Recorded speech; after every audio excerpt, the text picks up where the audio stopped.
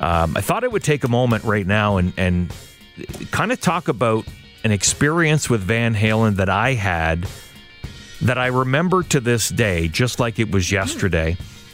And it goes back to 1984. Their album, 1984, came out in January. I was 15 at the time. And just prior to that, I think it was in maybe December of 83, they released Jump as the first single, and then the album, 1984, came out in January.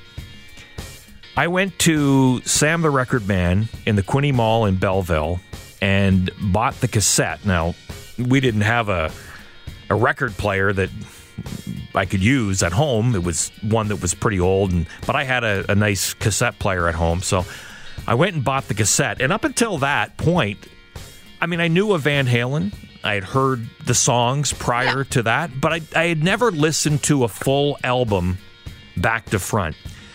So I go buy the cassette. I pop it in the machine. I hit play. And this just kind of blew me away because this was the opening track from 1984, title track.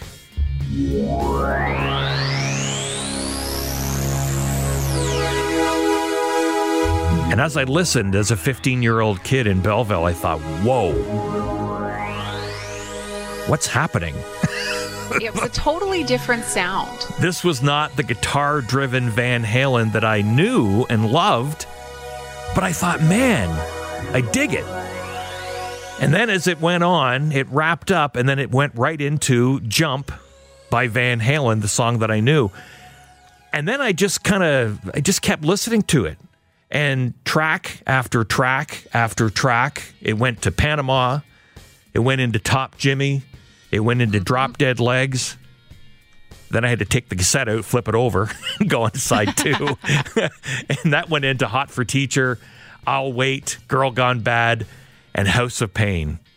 I played that cassette, that 1984 album cassette, so many times, I replaced it twice. And to this day, I'll always remember listening to that album. And, when you hear the song Jump, if you think about the guitar, because there's a lot of keyboards in that song Jump, but Eddie, fantastic with the solo. Listen to the isolated guitar solo from Jump.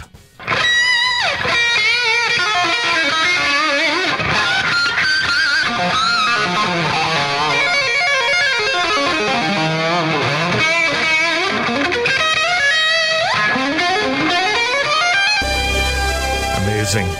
Eddie Van Halen passing away yesterday at the age of 65.